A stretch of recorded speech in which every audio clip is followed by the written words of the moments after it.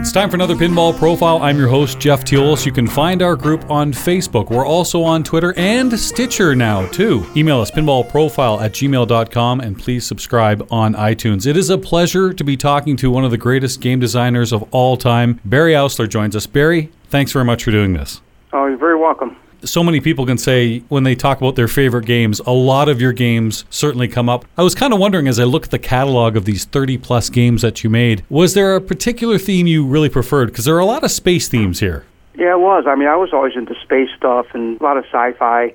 It seemed to work well with the game themes, too. You can do a lot with them. And as far as your days with Williams, you're at the time when EMs became solid states, and then you, at the tail end of your career, you saw the dot matrix revolution. Going to solid state for so many people back then, I just joked with Josh Sharp just recently about how his father, Roger, a family you know very, very well, he used to get all this flack about, when EMs went to solid state, what are you doing? You're ruining pinball. And I can only imagine for someone like yourself, it was a lot more opportunities for things to do. Oh, yeah, definitely it was. I mean, I was there when they were doing the EM machines, but I was working as a technician. I worked in the factory. I mean, it took about 8 years before I started designing, actually. But when you got your hands on your first machine, it was Phoenix in 1978. Let's go way back, almost 40 years. Recall what it was like to get that first game under your belt. It was exciting, a little nervous because I've never done it before, but I had some ideas, and they told me go ahead and do it, so I wasn't going to argue. Had to make you feel good that it was so popular. They made over 6,000 of these machines as well. Oh, yeah. No, so it was great doing it the first time, And then you were so successful, they said, keep doing it and do several a year. And even in 1979, you had 3 games. And first of all, let's talk about Time Warp. And I got to wonder what kind of warped mind puts banana flippers on a machine. Williams Management. They had leftover flippers from when they did Disco Fever, and they wanted to use them up. I guess you were the new guy on the totem pole, so they said, yeah, they're going on your machine. But it's funny, yeah. I've seen a lot of those machines where they've replaced them. And it's I know. I didn't like them either on there, but, you couldn't fight them, but people can always change them. That's right, and it's a great game, too. Probably one of the first games I ever remember as a kid was your classic Gorgar in 1979. And this machine was not only beautiful to play, it talked to me, too. I know. The first talking pinball machine, that had to be fun. It was. I got lucky with that, too, because they had just developed the system, and I had a game coming up, so I was able to be the first one to get it before anybody else. Maybe it was the payback for the Time Warp flippers. Probably. I hope so. Barry, I see that game, and I've played it in many, many tournaments, and it was in the U.S. Nationals and the tournament that Eric Stone won this year, and the Masters as well. And I was watching him shats that in lane like a pro, back and forth and getting the bonus up. And then it was a whole different way to play Gorgar. I'm not good enough to do that. I like the other way of playing it, where you just, you bash Gore, you bash Gar, you get in the scoop. It's such a fun game, even still to this day. It's got to make you feel good to see a game from so long ago still popular today and so prominent in big competitions. Right, and people were surprised when they saw a magnet on the game where it grabs the ball on you.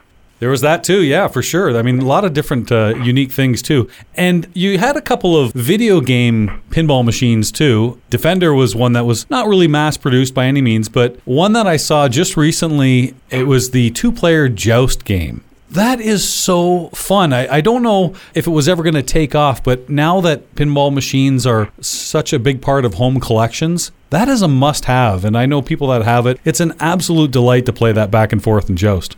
Yeah, because pinball was between 81 and 85. It was practically dead during that period. And we were trying to find some way of cashing in on the video game craze.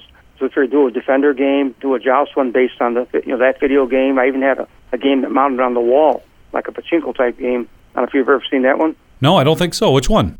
Yeah, we call it the 4-in-1 game. It had an overlay you put on it. You changed the overlay. It was baseball, football, poker, and soccer. And just flip a couple dip switches, change the overlay, and then you've got a whole new game. And we figure they can put those in bars on bar tops or mount them on the wall. I had one of those, and I sold it to Tom Taylor up in Wisconsin. He's got my game. If you look up Willie at the Bat, that's the one game that seems to be online that you can find for it. You don't really see the other stuff, but you can find that one. I definitely have to look at that, and I can only imagine with barcades now, something like that would be huge today, the novelty of it. Yeah, possibly. You're ahead of your time, Barry. I even did a maze game called Rat Race. I do know about Rat Race, yes. Yeah. do something different, some type of a novelty game just to try and, keep the business going. Well, there weren't many of them produced, were there? No, I think we only made like 10 of them.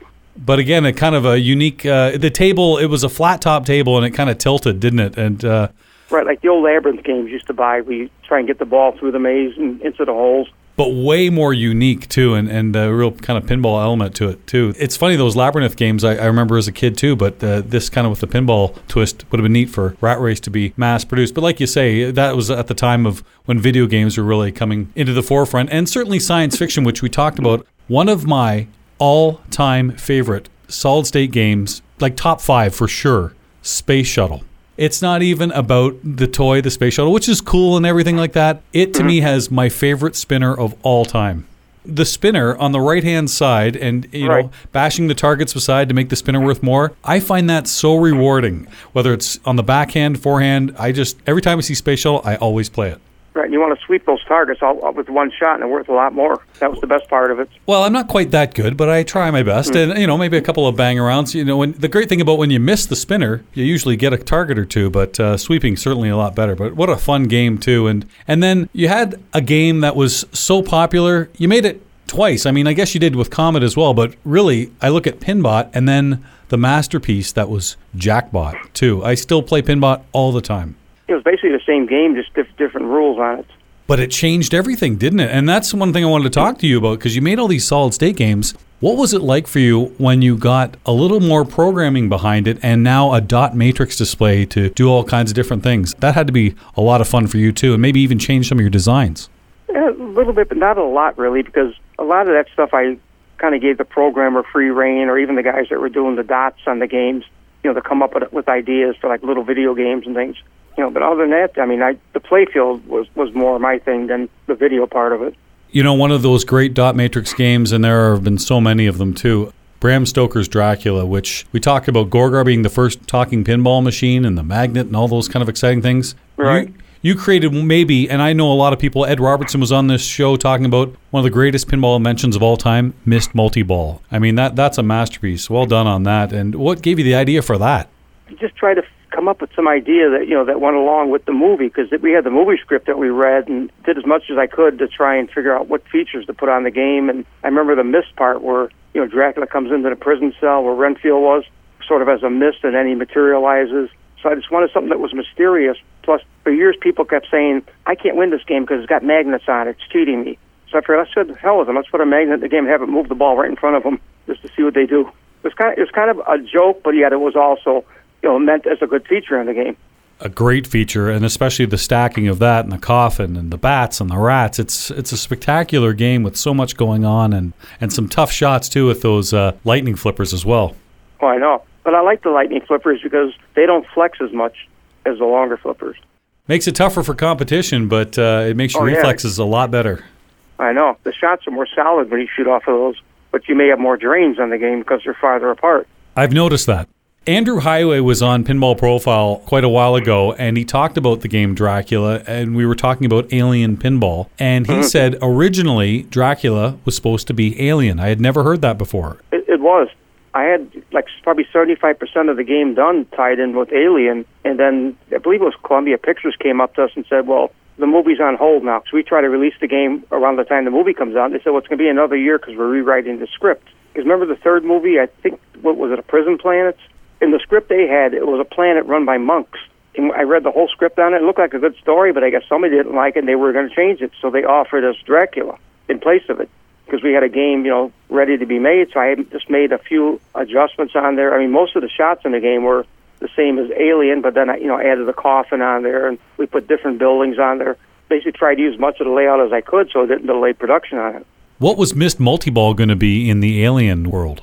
That's what I can't remember what I had on there at the time. I know it was going to be a cool feature. I just didn't know what to tie it in with yet, because we didn't really get the artwork done on it. And did you have bats and rats as some other form of alien? Well, I know we had the alien on there. Didn't really get that deep into the rules in the game. I was mainly trying to get the layout of the game going first. Gotcha. Where it actually played nice, some good shots in the game. I know that's happened to other programmers too, where they were working on one game and then whatever the licensing, there was an issue there and they had to not really scrap the game, but scrap the theme and have to try to re-theme it. It's not always easy. I know that was we had the Police Force too. Oh, yeah, that's right. That was Batman originally, because I think Python was doing the artwork for that game too. He did Police Force. I think he was working on the Batman one, and he had a lot of stuff done on it too. Well, you mentioned Python Angelo, who we lost in 2014, and I know you got to work with that Transylvanian master of art. Tell me what it was like working with him, because some great designs for sure.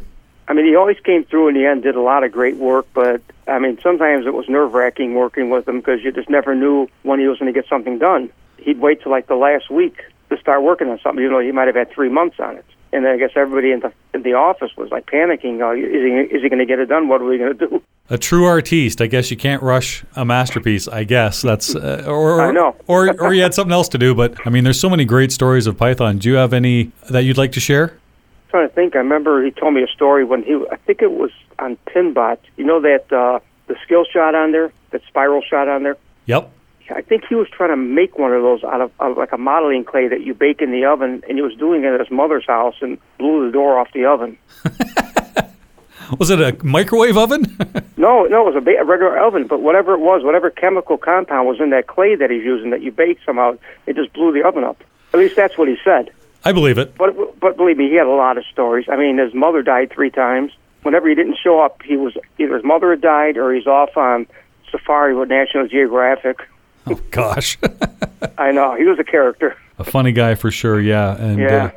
That 2014 wasn't the greatest year. I mean, obviously, I looked at IFPA. The very first event I ever played was the Barry Ausler fundraiser, which so many pinball players came together to help you and your late wife, Donna, with astronomical fees and whatnot. And that had to feel, in a tough time, feel a little bit good to know that, wow, there's all these people looking out after us and the community really giving back to everything you gave the community. And it's obviously not what anyone wishes upon themselves, but to get that GoFundMe goal reached really quickly and to see, the community just come together, that had to feel a little bit nice. It did. I was shocked by how well it went. It would turn out a lot more than I expected. I figured anything would help, but then they really came through. And I don't know how many times I've thanked these. I've sent everybody personal thank yous when they made a donation. Anytime I was at a show and I was doing an interview, I always tried to thank everybody that maybe I might have missed. It was fantastic. I mean, and you got a lot of Facebook friends from that too, myself included, and people really wanted to get to know Barry. So that's one of the reasons I really wanted to talk to you. And again, thank you for everything you did too. You mentioned some shows you were at. I know you were at a couple this year. Some people saw you at Pintastic. You were recently at Expo. Is it nice to get out there and see these people? Oh yeah, it's great because you see people you haven't seen in a long time. Every show there's different people showing up there. I don't go to all the shows because I either can't make them for whatever reason. I don't have enough vacation time or whatever the cases are. Maybe I wasn't invited to it or something. Plus, they get very tiring. I mean, you're on your feet 8 hours a day at these shows or more, so it kind of wears you out. Well, it'd be nice for shows to certainly give you a call and let you decide whether or not you can do it or not, because I know they're very well attended with the history that you have, your Hall of Fame credentials, and you've got some shows coming up. We'll get to one in a second. I do want to find out about the latest game that's going to be coming out for Highway Pinball. I know you're associated with that, and there's talk about it coming out at Texas Pinball Festival where you'll be at. That's what the plan is. I don't think they've released anything as far as the name on the game yet, but they should be saying something soon. When I go out there in November, I'll talk to them and try and get more of a date from when they expect to have something ready that they can start telling people. Yeah, you're going to be heading to Europe very soon for a few weeks, aren't you? Yes. Well, it'll be like a week and a half, roughly. It's great to see you back into pinball in that capacity, too, and I know so many people are looking forward to seeing what you do with Highway as well. I am, too. Well, it's a whole new ball game now with the LCD screens and just the technology. I mean, it's probably a big learning curve for you as well. Yeah, it's completely different, but not even so much that, just that working remotely. It just takes a lot longer. I mean, I can knock out 2 games a year when I worked at Williams, but we did everything there. We had our own model shop. We can make our own sample parts. We can route out our own play field to make just a whitewood game. But this is everything being done overseas, so it's a lot harder. We have faith in you, Barry. We know you can do it. As long as they give me the support I need, I can do it. You're right. That is the key for sure. Before I leave you, I want to know, out of all those games you've made, and there's so many, Dirty Harry, I love seeing that all the time. And we mentioned Dracula. Doctor Who is so spectacular. What do you think your most underrated game is? Oh, wow, that's a tough one there. I mean, I can tell you what my favorite game is, the underrated one. I'm trying to figure what that would be. I talked to a lot of people. I mean, I know Cosmic Gunfight and Space Station. I know a lot of people don't know a lot about it, but I've heard a lot of good things from people that have played it. I mean, my favorite game would probably have to be Dracula, that and Doctor Who. The one game that always beats me up, well, I guess you've got a couple. Fire is a tough game for me, and it always seems to be I'm leaving all my balls for someone else to steal, and I always have to rebuild, and jokers, too. I saw that a lot at Pinburg. Oh, yeah. I think I can hit that. I think I can raise the ramp. Oh, there goes the ball. And then the pressure to double your score on ball 3. My goodness. Evil, Barry. Oh. Evil. Fire's an unusual game, too. I mean, there's no jet bumpers in the game at all. Just mostly ramps and loop shots, besides the targets, of course, You know enough how fire worked where, if you didn't hit the target in time, the next target will catch on fire, then the next one. The trick is try and put out the fires before it spreads.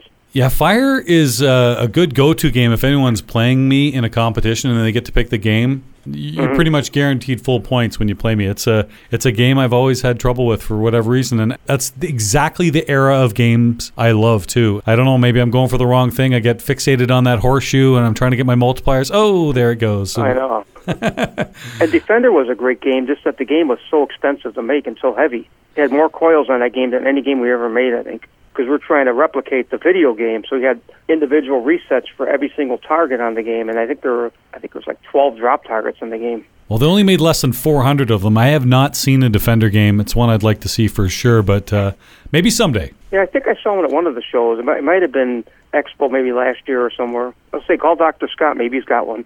Okay. I think one of your most underrated games, and it's a game I love playing, Barracora.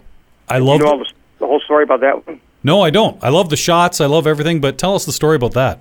Yeah, that was another game. That was Roger Sharp and Steve Epstein had come up with an idea for a game and drawn it up and, wanted me to build a game up for them. We tried it, and they weren't satisfied with the way it played, so I was asked to, redesign the whole game then. I might have kept, a couple of the shots they had and everything, but I just redid the whole game. And I'm not sure how we got the Barracora thing. I think that might have been the company I was doing the artwork for. We came up with just a weird name for it, because Doug Watson had this weird, fish-headed woman, and we're trying to figure out what to call it.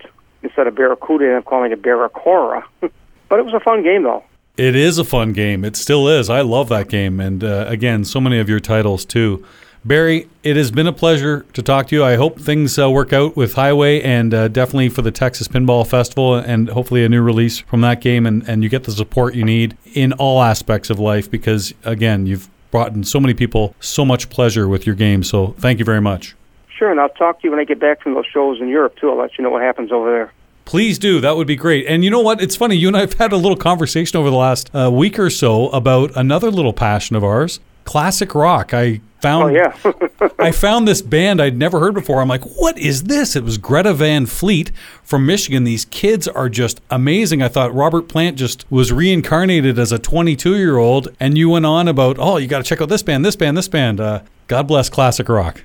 I know, and this is new stuff, too, but it sounds like classic rock. Exactly, too. Rival Sons we're hearing, and you've got some other bands you like as well. Yeah, the record company last year had an album out that was really good. It's kind of like bluesy rock.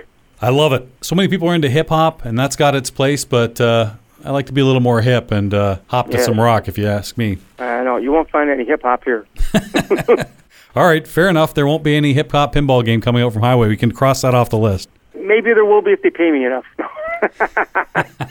You'll do anything, sure. Write that check. Right. Hey, Barry, thank you very, very much.